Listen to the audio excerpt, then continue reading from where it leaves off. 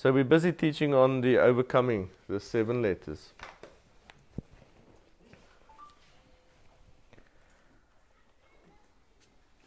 Read the Art and Gold. So this is the 7th letter, Revelation. So Revelation chapter 3.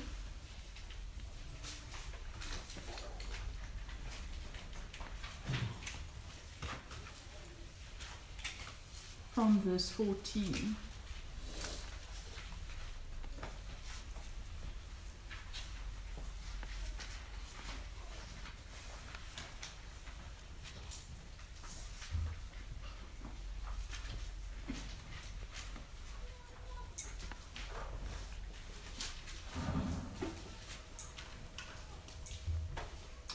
And to the angel of the church of the Laodiceans write, These things says the Amen, the faithful and true witness, the beginning of the creation of God.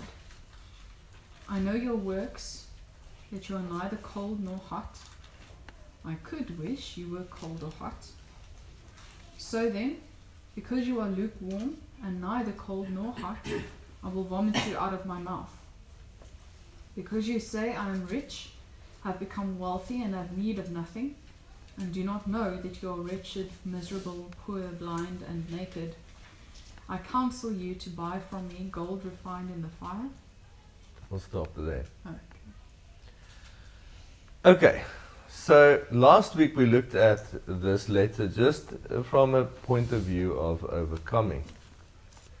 We spoke about the fact that this is the beginning of the process, the beginning of salvation. It is only those who have been helped by the Lord to become hot and not lukewarm that will go through the true baptism waters and lay their lives down, die to themselves a true death, not a symbolic death, and be resurrected into eternal life in Messiah. It's only those that are hot. So this is the first evidence of being hot. A person that went into the water lukewarm doesn't come into resurrection. You don't receive a free ticket and say, okay, this is your ticket to go into the baptism, it's a free ride. Baptism is judgment, baptism is separation. You either die in baptism and are resurrected or you're not. And this is the test of, this is literally the temperature test in the beginning. But how will the church remain hot? We spoke about what is hot. You boil the kettle, and when it starts making bubbles and you say it has reached boiling point, then it's hot. It might still be hot to the touch before it boils, but that's not hot. It's still lukewarm, even if you feel it to be hot. How will the church remain hot? Only by carrying the Great Commission on our hearts. And not just carrying it on our hearts, only will we remain hot by an intention to fulfill the Lord's commandment. So, this is another good reason why we have, from the very start, before anybody else was, before there was a church, I was convinced that the way to be a healthy church is to be a church that is living for the Great Commission. If we are not living to fulfill the Lord's commandment, His desire, the Lord isn't saying, I command you, go and make disciples. He's saying, the desire of my heart is, the reason I came, the reason I saved you, the reason I know you, the reason I'm walking with you, and the reason you're walking with me, is because this is my desire. And He came and He did it. But then He went back to the Father and He gave us the Holy Spirit. And He gave us the Holy Spirit for this purpose, to become witnesses. Now it is a great privilege, the fact that the Lord didn't stay on earth and started saving everybody that's going to be saved Himself. The Lord is still the one that saves, but He does it in partnership with His body. He does it because He sends us. The Holy Spirit still teaches His people. But without the fivefold ministry, without the body, we have seen how people do not come into truth and understanding. They see truths, but they don't know what to do with it. And that's why He raises up certain people. Now, the way that the church is going to remain hot long term is by carrying an intention to fulfill the Great Commission. Go unto all the nations, making disciples. Now, a lot of people, over the years I've been challenged with this over and over. People say, what you can just, charity starts at home. They use that one. Don't be daft. He said, go into all the nations. If you're a disciple and you've been called to it, then we go in some way. Some people, like Leon, he's going to stay, he's going to do his business, but he's going to, and he has been faithfully supporting the Great Commission. So I know for a fact from his lifestyle, from evidence, from his actions, that he carries the Great Commission on his heart to reach others. And you've got to understand that the way you've been reached was by our fervor and our zeal for the Great Commission. There was a very long time when I was not paid by anybody to do this. It was only because the Lord said to do it. And so we've got to understand, I want to encourage you.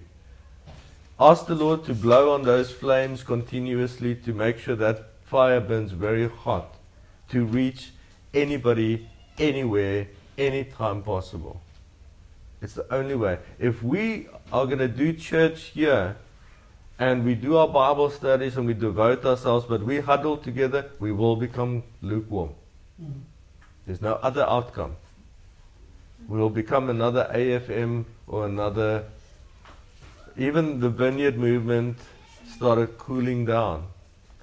The Lord was still doing miracles, but it started cooling down. It's when you go, and you go for the right reasons with the right thing.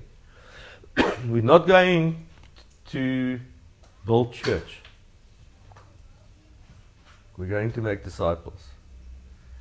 And so I want each and every one of you to seek for your hearts to burn with a fervent passion, a blazing fire when it comes to this.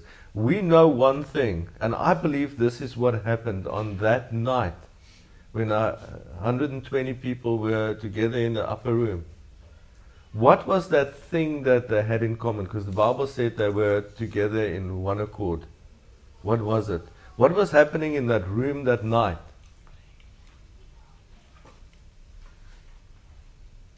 There was only one thing, I believe, that could be powerful enough to cause what happened there. The Holy Spirit was poured out in such a powerful way. What were they doing? They were praying all night long. And it's not like they came together that night for prayer. They've been together day and night. They lived together. It's all they had. After the Lord was killed, crucified, the very city, Jerusalem, where they were living was a dangerous place for a believer in the way. So they didn't come together and decided to pray and then the Holy Spirit was poured out. They were together again.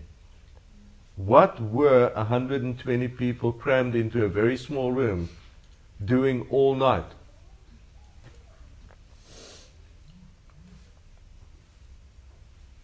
I believe that a personal revelation from the Lord is that they were sitting powerless. The Lord had left them, and the last thing He said to them is, go into all the nations, make disciples. And you know what? There wasn't a Christian faith. There was only them. And the entire world around them didn't know anything about the crucifixion. They didn't know about the resurrection. No, the world around them wasn't even aware of the prophecies. The world around them knew nothing. The Jews wanted to kill them. The world outside of Israel were the Roman Empire. They had their gods. They loved money. They loved riches. And this small group of women and men that had no money, no anything, no reputation, nothing. They were left by the Lord with these words, go and make disciples. Peter denied the Lord on the night of his capture. He was supposed to be their leader. They had a leader that had already denied the Lord.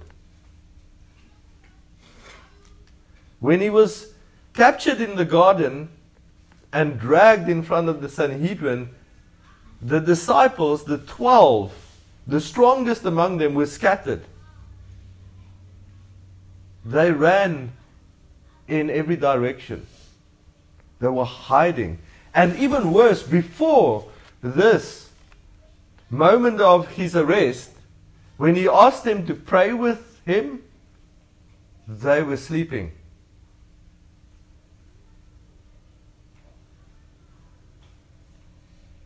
He came back and he said to them, "Wake up, I asked you, can you not watch with me?" He said, "Yes, we will." And the moment he left, they went back to sleep. They all knew this about each other. The 12 strongest, the 12 that had been prepared for 3 years, handpicked, the 12 leaders of the 120, they knew something about the others. They looked at each other and said, "You also slept. You couldn't even stay awake when he was with us for one night. When he was sweating blood, we slept." And then when they came to arrest him, Peter at least chopped the guy's ear off. The rest, they ran.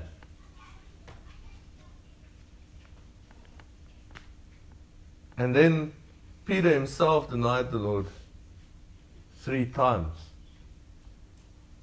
And now he had left them. And they were sitting in a room. What was that one accord that they had? The one thing that they had in common is they were scared beyond the depths of fear. They would have been so in touch with their own weakness, their own inability, their own anxiety and their own fear.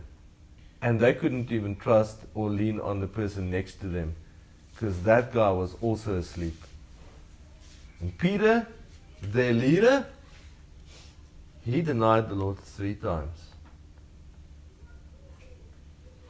When Yahushua said, "Let's go to Jerusalem for the feast," they said, "Let's go with him so that we can die with him." But when the moment came, they ran. And they were left behind.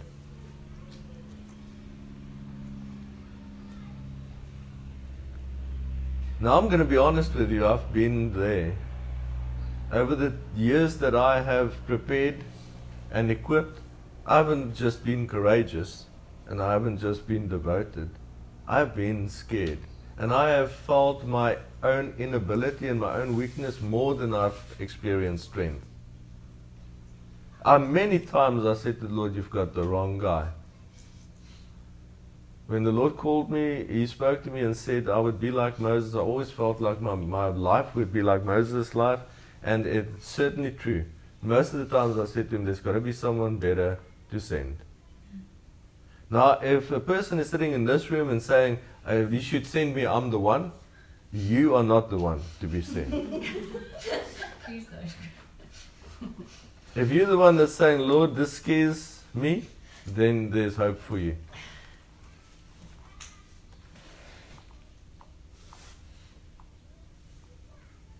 That's what they had in common. The Bible says, and they were together in one accord.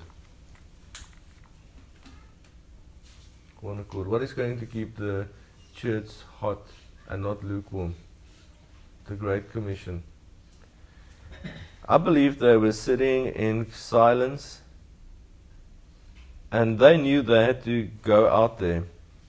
The sun was going to come up. The dawn was going to come, and somewhere, somehow, sometime, they couldn't stay in that room forever.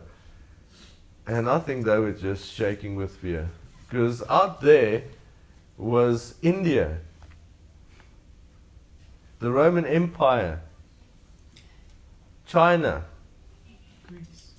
Greece, Ethiopia, Egypt. And the Lord said, "Go unto all the nations." Nobody volunteers for that. I would have gone like, "I'll cover home base, guys. I'll be praying for you from here." You don't understand. In that world, firstly, you don't get on a plane. You would have to walk there, and then when you got there, you would be the only one, no support. And you don't know how it is where you're going. There's no Googling, Google Maps, No. encyclopedias even. You just go. You don't book your accommodation in advance. So these guys, there's a reason they were fearful. Now I believe this is, I asked the Lord so many times. I was seeking for that thing. I was saying, Lord, what was that one accord? Because if we could know what that was, we could bring that into our work in church and we could get people into one accord. I thought it was this wonderful revelation coming. And then the Lord showed me they were weak together.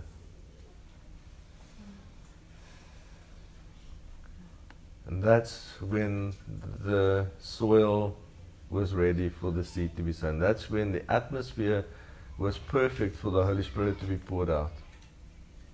Because without the Holy Spirit, there was no way that they were going to go and fulfill the Great Commission. Because without the Holy Spirit, you can't even baptize someone. What are we going to do? Without the Holy Spirit, you can't do anything. You can't do anything.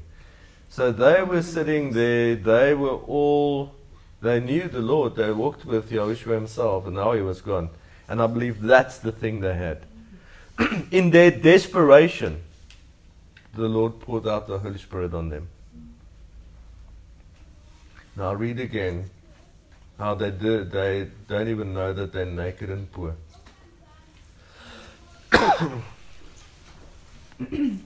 Because you say, I am rich, have become wealthy, and have need of nothing, and do not know that you are wretched, miserable, poor, blind, and naked, I counsel you to buy from me gold refined in the fire, that you may be rich, and white garments, that you may be clothed, that the shame of your nakedness may not be revealed, and anoint your eyes with eye salve, that you may see. See, first, that process of remaining hot is us understanding what our state of being is all the time. The moment we think we stand, that's when we fall. We are kept standing by the Holy Spirit and by grace. How does that buying work? Do you want to explain that process? Okay, so he says in verse 18, I counsel you to buy from me gold refined in the fire, the garments, and the salve. So this isn't just, he's not saying, I counsel you to ask from me. We know in James it says that whoever asks wisdom from the Lord to them, he will give liberally. But this isn't that. So it's not just, oh Lord, please give me, I would like these items. It's not even desperately seeking him. He says to buy. So there's a cost. You can't just get it. You need to give something. And this is again where the hot and cold comes in, and what we did last week already. And this is why this letter is the first step in the process. So it's the last letter but the first step.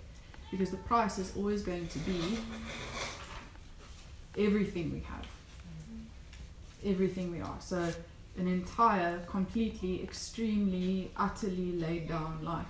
Remember last week we spoke of extreme measures. So completely hot, so completely cold. So if we're going to buy from the Lord, then the only thing we have to give is our lives. And let's face it, half a life isn't going to be enough. Our entire lives probably isn't even enough, but that's all we have. Now, if it could happen, imagine just for a moment, someone could get hold. Remember, the Bible says the streets in New Jerusalem are gold. Imagine somebody could get hold and authenticate that they have a brick of gold that comes from the heavenly city and put that on the market. What do you think the price would be for that? Imagine they had an auction and it could be authenticated. This is a true brick of gold from the streets of the city of heaven. Do you agree that would be priceless?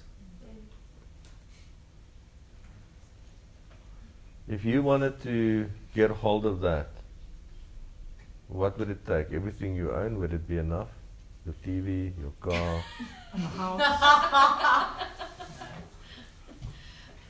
I suspect it would take at least one of the kidneys as well. Probably all of the kidneys.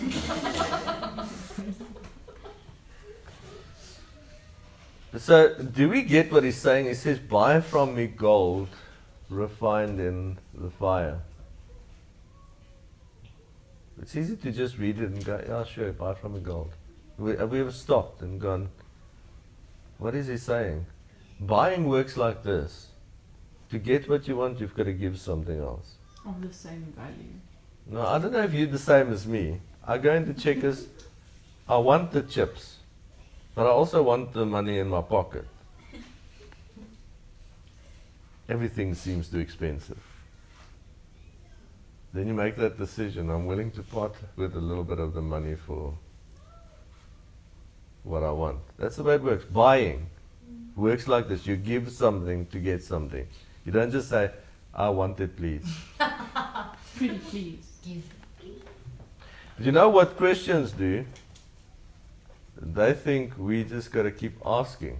They misinterpret what the word says. Here the Lord says, you want the gold, you've got to buy it.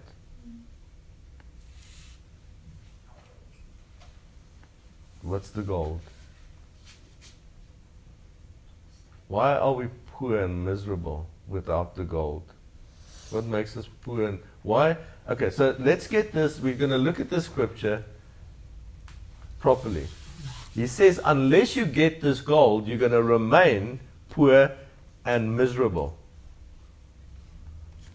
So, unless you get this gold, so we read it, we go like, he says, buy the gold, but yeah, someday I'm going to buy it. And then we move on. And we go like, I can live without it until I get it. Now you're going to be poor and miserable. And wretched. And wretched. What's the gold? So remember the days we were in touch with our being wretched and miserable? You were wondering why you were miserable. Nobody thought, well, it's because I don't have the gold. Well, we thought it's because we don't have the gold of this earth. Okay, so realize that we all know what it was like to be miserable and wretched and poor. But we didn't understand it's this gold that we need. Without it, we're going to remain miserable and poor. And when you came to Him with your life, initially, we bought in. We bought into the eternal city. Because that gold is that which the city is made of. And the city is built out of living stones. And that's why if you want to have less of that miserable longing, the emptiness, there's something that's missing, we go find our brothers and our sisters. That's the gold. That's the gold. It's the only thing worth anything in the world. Nothing is worth anything except our brothers and sisters. And we buy that gold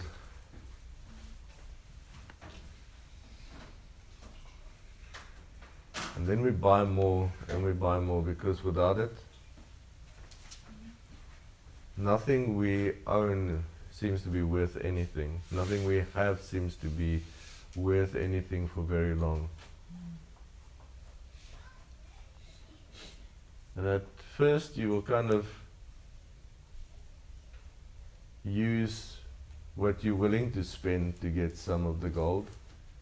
Later you'll realize, I'm going to have to give it all. And that's when the real struggle starts. When we start finding out what we want to keep. What is worth more to us than the gold refined in fire? It is His sons and daughters, our brothers and sisters. And that's why we devote our lives to it. And that's the only way the church will remain hot. And that's the only way you will remain hot. It's not your love for the Lord that's going to keep you hot. Yeah, just on that, verse 15, he says, I know your works, that you are neither cold nor hot. With emphasis on the word works. It doesn't say, I know your heart. Or, I know your love. Or, I know your intentions. I know your mind. I know your thoughts. Nothing like that. I know your works. So we were going to prove that we are either hot or cold or even lukewarm is going to be in our works, in what we do, what we live out. Not in what we want to live out. You're not going to prove it tomorrow. You have been proving it yesterday. By your works. Don't think that there's any other way to do it. It's the Great Commission. Go and make disciples of all the nations. Now this is where we want to make a clear statement. That's why we're not running out there and trying to feed all the poor people. That's not the Great Commission. Our commission is to go and make disciples. Disciples. And you can't make a disciple if you don't know the Word, if you're not living the kingdom of God now. And that's why we encourage everyone. Take this as your commission. You've been baptized, you know what it feels like to die and be resurrected, you know what it's like to be filled with the Holy Spirit. And the time's going to come when we're not here and you guys are going to baptize people. You're going to lay hands. It's always been the plan to prepare you to do it.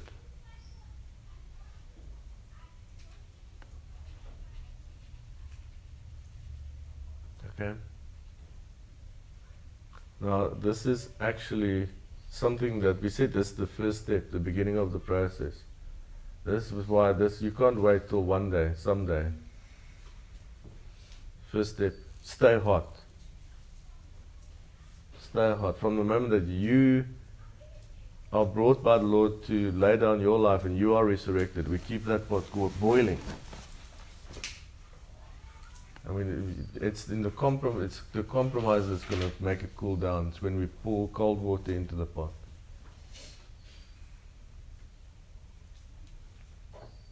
What will you pay for the gold refined in fire?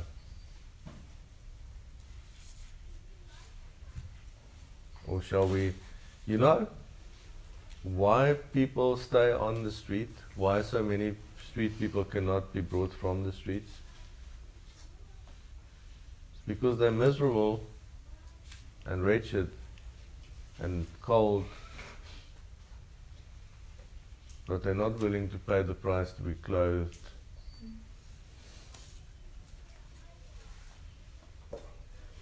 And we can't afford to be like that.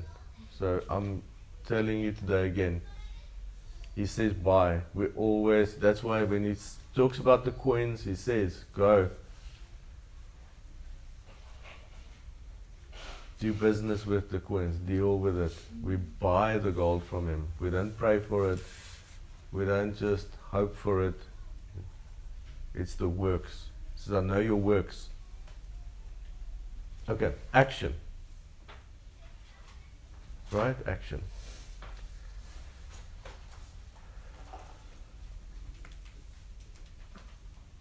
Okay, we have spoken about vision as well. Let's go to our John scripture. Yes, you can. Okay, before we go to John, so after the I soul, in verse 19 he says, as many as I love, I rebuke and chasten. But then the second part says, therefore be zealous and repent. So the word zealous obviously can have both a positive connotation or a negative one. we know that Paul speaks of them in both ways in different letters. So, but generally when we hear the word zeal or zealous, we think of, oh, okay, I'm going to do something. There's like this oomph, this momentum, this push of, oh, okay. And we know the negative connotation to the word zealous or zeal can manifest in dead works, let's be honest. So I'm going to do all these works in the name of the Lord, and it's going to look great, and I'm busy, but it's not having any fruit. So this word zealous, as it would happen in the context of the letter, the word zealous, if you go look at its original translation and then even the root word, it means to boil. The word zealous here means to boil.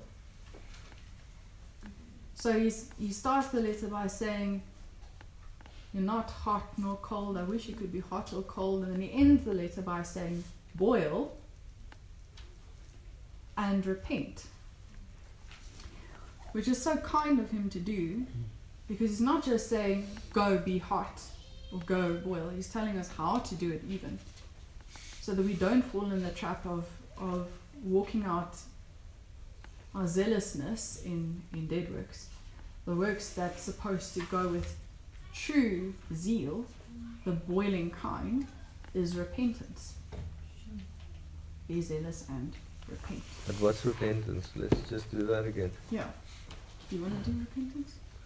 So repentance, the religious idea of repentance is, oh, we stop sinning. So I'm going to not swear anymore. That's not repentance. Repentance is turning away from your own image and your own will to His image and His will. With other words, coming back to Him. Giving up you, coming back to Him. So again, buying the gold comes down to the same thing. I need to lay down everything to gain Him. I can't be me and Him. So we can repent and stop the negative things we do, but you still haven't repented until you start coming into His will and doing His will. The biggest sin of everything is not to do His will. So repentance, coming back into His image, and that's why we're baptized into Him, that's repentance, and then seeking to do the will of the Father. And that means that you stop doing your will. You can't be doing your will and His will at the same time. And this again is going to help us understand how to stay hot. Now Joshua, when you were baptized, you said, I want to bid on the gold. Now you're in the season of your life when you have to start paying for the gold. It's not as much fun as we thought there. Because that's what the rest of our walk with the Lord is. He says you can have the gold, but you're going to pay for it. It's not free. Salvation was free. Your place in heaven, that's free. But He doesn't, when you get baptized, doesn't transport you to heaven. Say like, welcome. No, He sends us back here. Come out of the water and you're still here. And I thought the deal was, look, the way the gospel was preached to me, I thought the deal was He's just going to do everything for me. It's going to be sunshine and roses. Coming to the rest. Yay. So the rest is real, but the fact is He leaves us here for a purpose. Now you're going to start trading with what He's given you. Now you're going to start buying that gold, buying the eye salve, and it's not a bad thing. For those that have started this, we realize, wait, this is actually better than anything I've ever done. Right? And then you start going like, okay, Lord, I've now given you everything I had. Give me something to trade with. Right? That's why we start equipping in the Word, because then we realize He's given us this. We can learn this. We can write it on our hearts. We can know it, and that's what. Now you've got enough to trade with. You'll never run out. You can buy as much gold as you can carry. Okay, that's how we stay hot. Now let's talk about the rest of overcoming quickly before we end this off. Just take us there. John chapter 16, the Gospel of John chapter 16.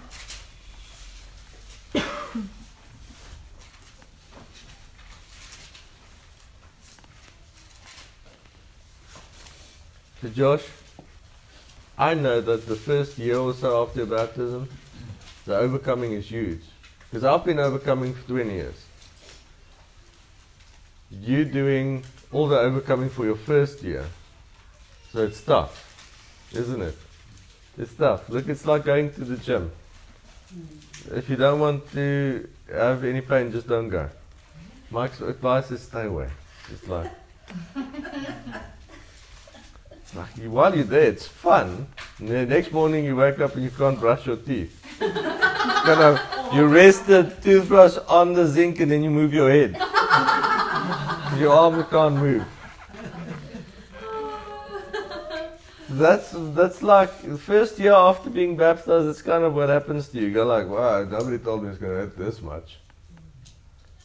But it's going to exercise your mind, exercise your spirit, and we start trading. And you buy it, even if you can get a little bit of the gold, you buy it. And you buy it by surrendering your life, by giving your time, giving your attention, wrestling your attention away from other things. Overcoming, we call it overcoming. Okay, let's talk about overcoming. Okay, John chapter 16, verse 33, the very last verse.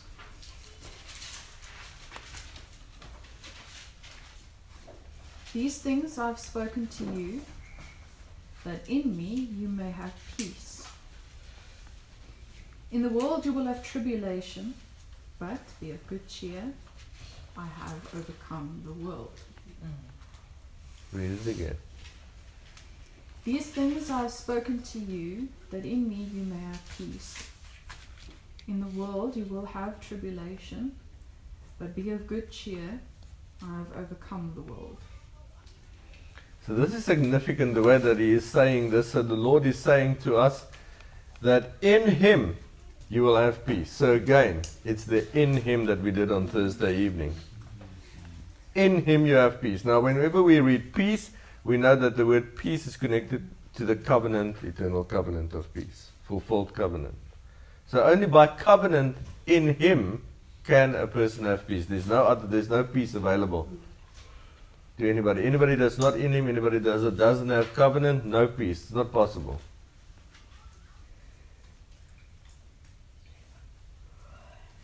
He says, in Him, so we're seated in heavenly places in Him because we're resurrected in Him, you will have peace. But in this world, so it's still the same. In Him you'll have peace, but in the world you'll have tribulation.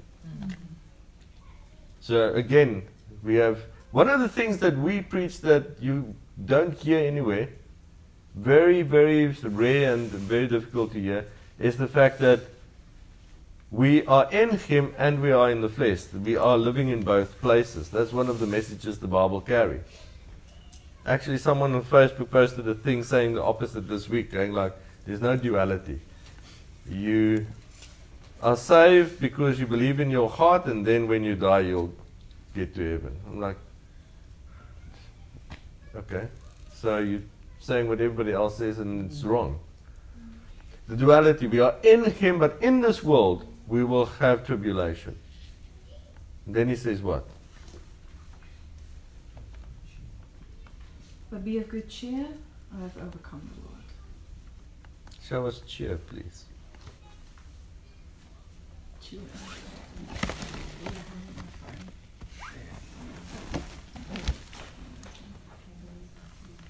Okay, what is he saying? There's always depth to this. Now, cheer isn't just get your chin up, pretend to be happy. That's what we always thought. That's what they told us. Just look, you've got a responsibility as a Christian to be joyful. Cheer. Fake it till you make it. That's actually what they were saying. Yeah. Okay. So, just to confirm, the peace that he speaks of is, We're looking at the lexicon. yeah, so I'm looking at on Bible Hub at the words, the layout of the words. Okay, so the word peace comes from a word that I can't pronounce, but it means, the definition is one, peace, quietness, rest. So see how in the words the gospel is there, one. Actually, the word one. Wow. So in me you will have peace, but it's also one. So undeniably, he's not just referring to, oh, you will have peace and quiet. It's covenant. So let's get that straight. By the Lord interacting with us, and what the whole word says, isn't He doesn't give you peace. Your peace, now I've given you peace, doesn't do that. You come into Him, and now that you're one with Him, that oneness is peace. You can't have peace on your own. Yeah. Okay, then he says, in the world you will have tribulation, but be of good cheer. Now, the be of good cheer can also be translated as take courage, or to have courage, which is beautiful, because we have been looking at Joshua and we looked at Samson, and we compared the fact that the Lord gives Samson strength, but said to Joshua, be strong and take courage. And here we are, and the Lord is going to talk in context to overcoming, and He says, but be of good courage, but take courage, I have overcome the world. Okay, so he goes, so basically he says, these things I have spoken to you, that in me you may have covenant, my covenant with me, as being one with me. In the world you will have tribulation, but take courage, I have overcome the world.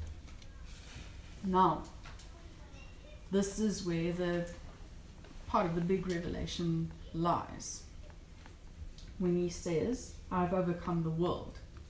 So when we think of the world, and He says, I've overcome the world, we think, oh yes, He came to establish His authority and His dominion, and He has overcome all evil and all sin, and He has paid the price, and darkness will flee from His light, and that is how He overcame. And all of that is true, but it's in the way that He did it.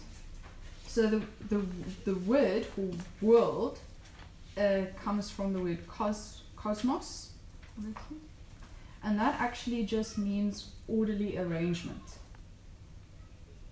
The orderly arrangement of things.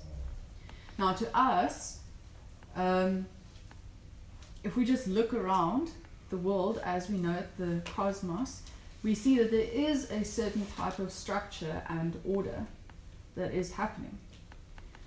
Because our eyes have been opened, and because we have been granted knowledge, understanding, and wisdom by the Lord, we understand that the order of the world is not the same as the order of the kingdom of heaven, or God's order.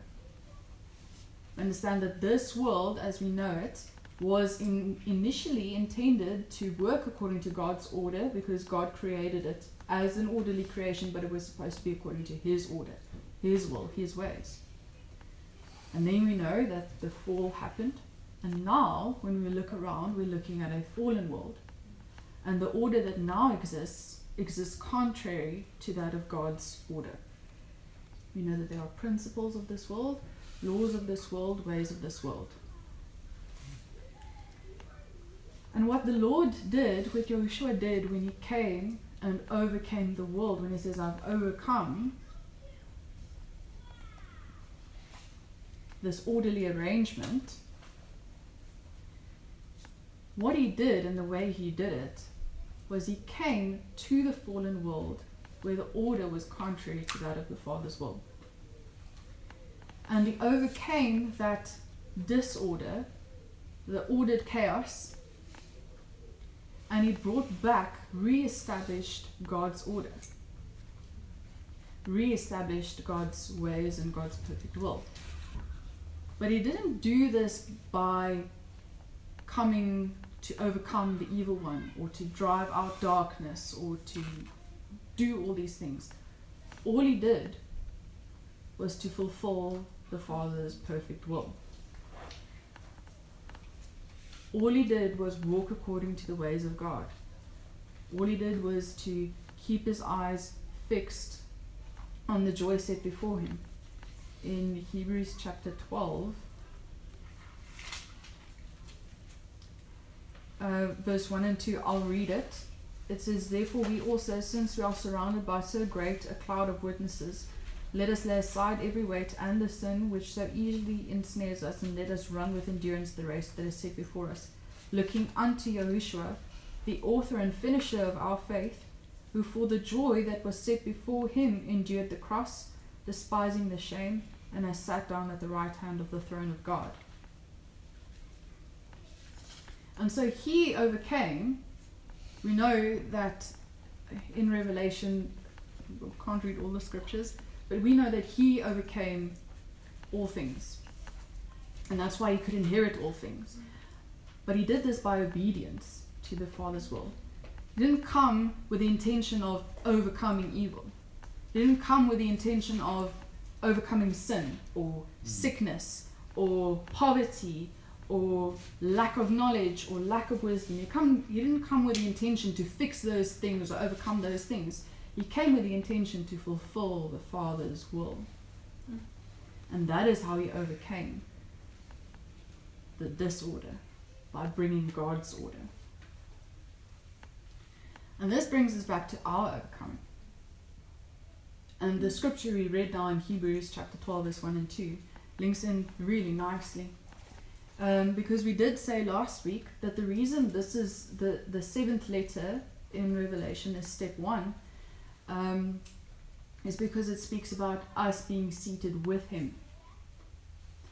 And remember the explanation we did. We said the reason that's step 1 is because we know that when we lay down our lives, we are baptized into him. And now we can walk through the first 6 steps, reaching again the 7th step because we are in him. And he has overcome. So we walk out the overcoming, but we only walk out the overcoming that he already made the way for. The overcoming that he already had victory in. We don't have gain overcoming in other areas. We walk out the 6 steps from our positioning in him, which is why we start at the last letter. The first step is the last step. The first step. And now we walk out our overcoming in him. But this is so important for us to understand, because this is where we find another element, another aspect of rest and peace and victory. Because he doesn't give us an inheritance and then say, okay, now you go and overcome. And now we walk out this life and we know that there are tribulations in the world. We will have tribulations. He doesn't just end it there. He doesn't say, well, in me you will have peace, in the world you will have tribulation, but take courage. If he had said that, then great. That would have been pretty great anyway. Take courage, overcome.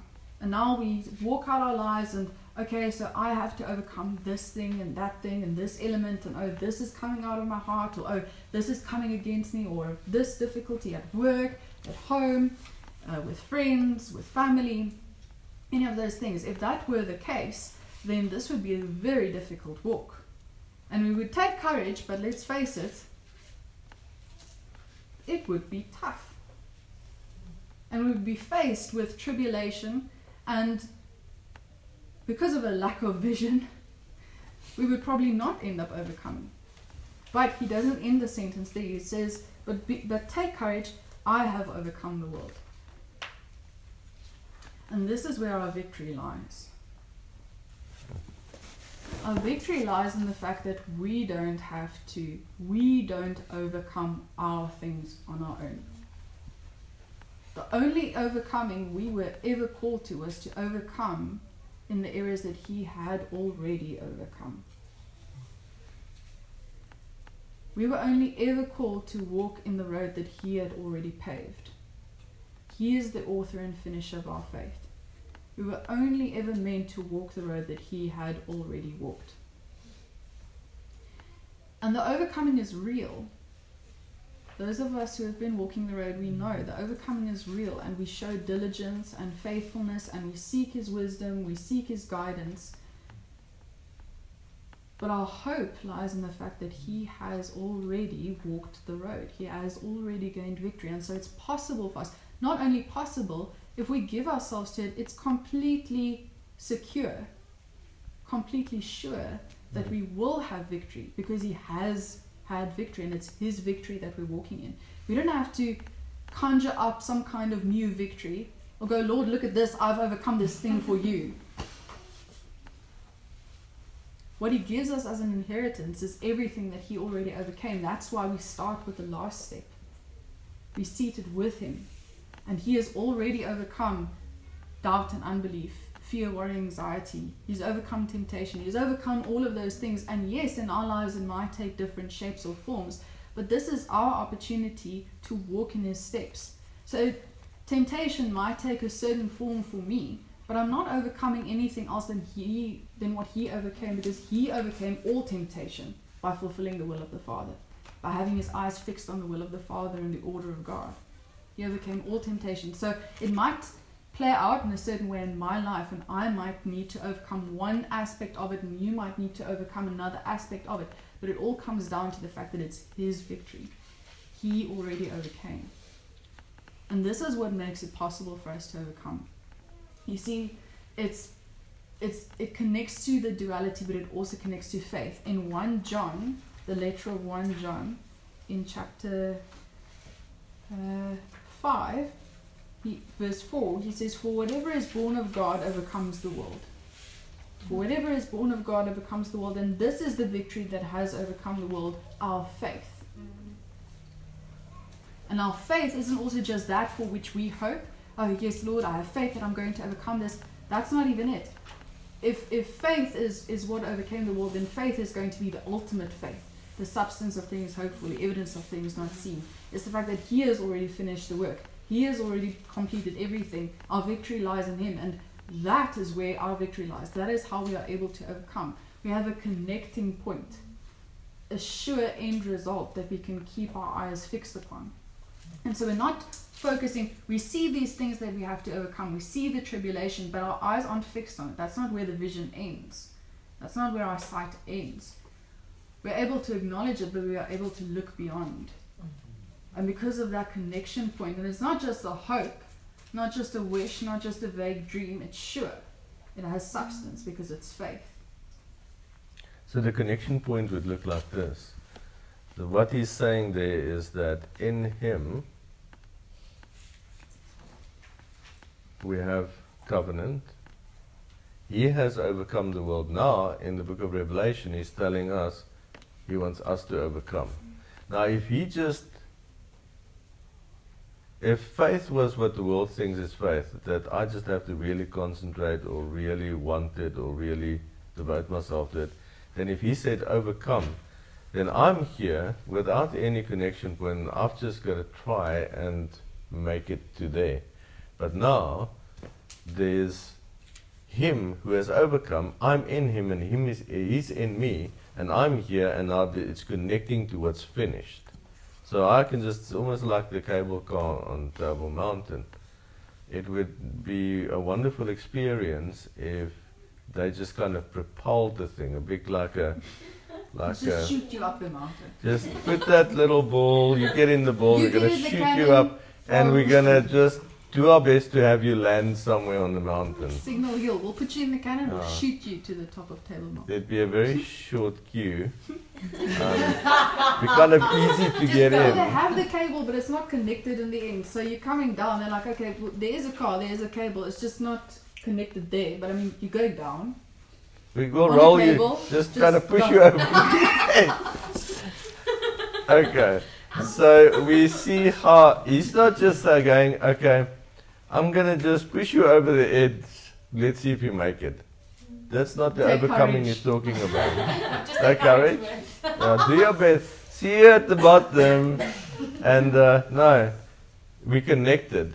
He's seated in heavenly places. He has overcome the world. He's in us, and he goes like, you overcome the world. There's this conveyor belt.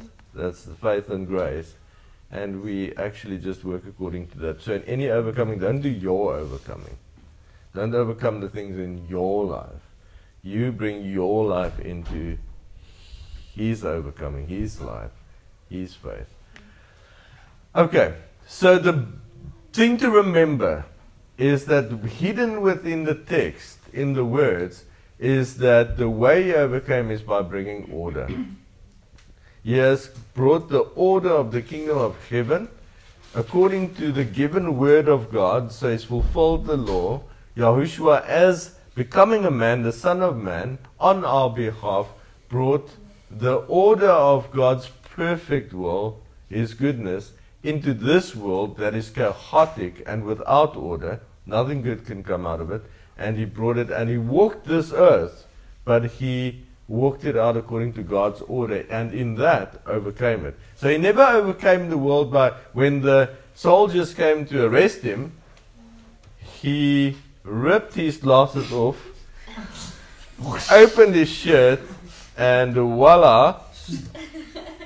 Shone with a light that blinded them. That's not what happened. He didn't overcome the world in that way. No, he allowed them to arrest him. So, when he's saying he overcame the world, yes, he did drive out demons, he did heal the sick, but it was in a humble, obedient way. He was just bringing order. He was walking out order. Because he was walking out order, people that came near him, their lives were being brought into order. That's the virtue that came out of him. Now, if he says to you, overcome, that's why we've been teaching you over the last 3-4 years. Everything revolves around order. Principles, truth, righteousness, order. To the degree that we come into order, to that degree we are overcoming. It's as easy as that. Okay. Now that is all we have for today. We thought we'd quickly finish with the 7th letter. I think Thursday evening we're going to have to just finish it off. That's the way the Bible works. To be continued. How do we, as a church, long-term stay hot? Boiling. Boiling. There's only one way. There's no other way. There's no other options. Great Commission. So you start praying. This is part of the buying. Start praying. That gold is our brothers and sisters. There's nothing else that is of any value. We equip, firstly, that's the priority. You get to know the Word. You get to understand the Word. You get to know how to walk in the Spirit. You become strong in the Spirit so that you, when He gives you opportunity, you can actually be a trustworthy witness. That's what you focus on. And we do that by implementing all the order in our daily lives.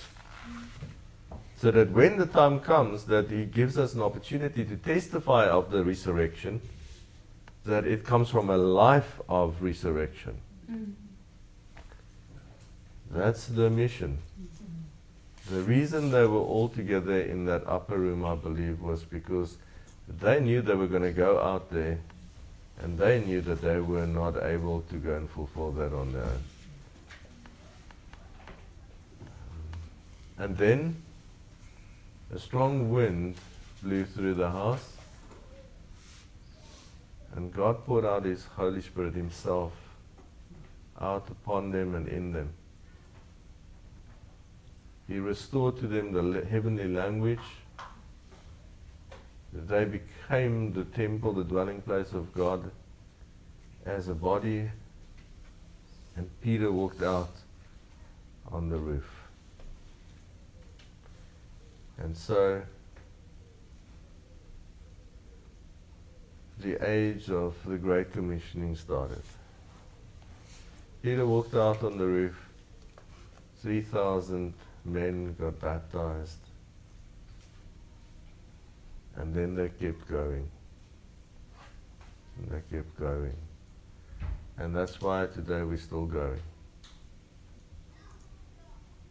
Now Satan has had 2,000 years to steal the knowledge of God from the church. The church is in a worse state than it's ever been. The church is absolutely what it says in that letter. It thinks it's rich, doesn't realize it's poor and naked. That's why we're going. That's why we're going.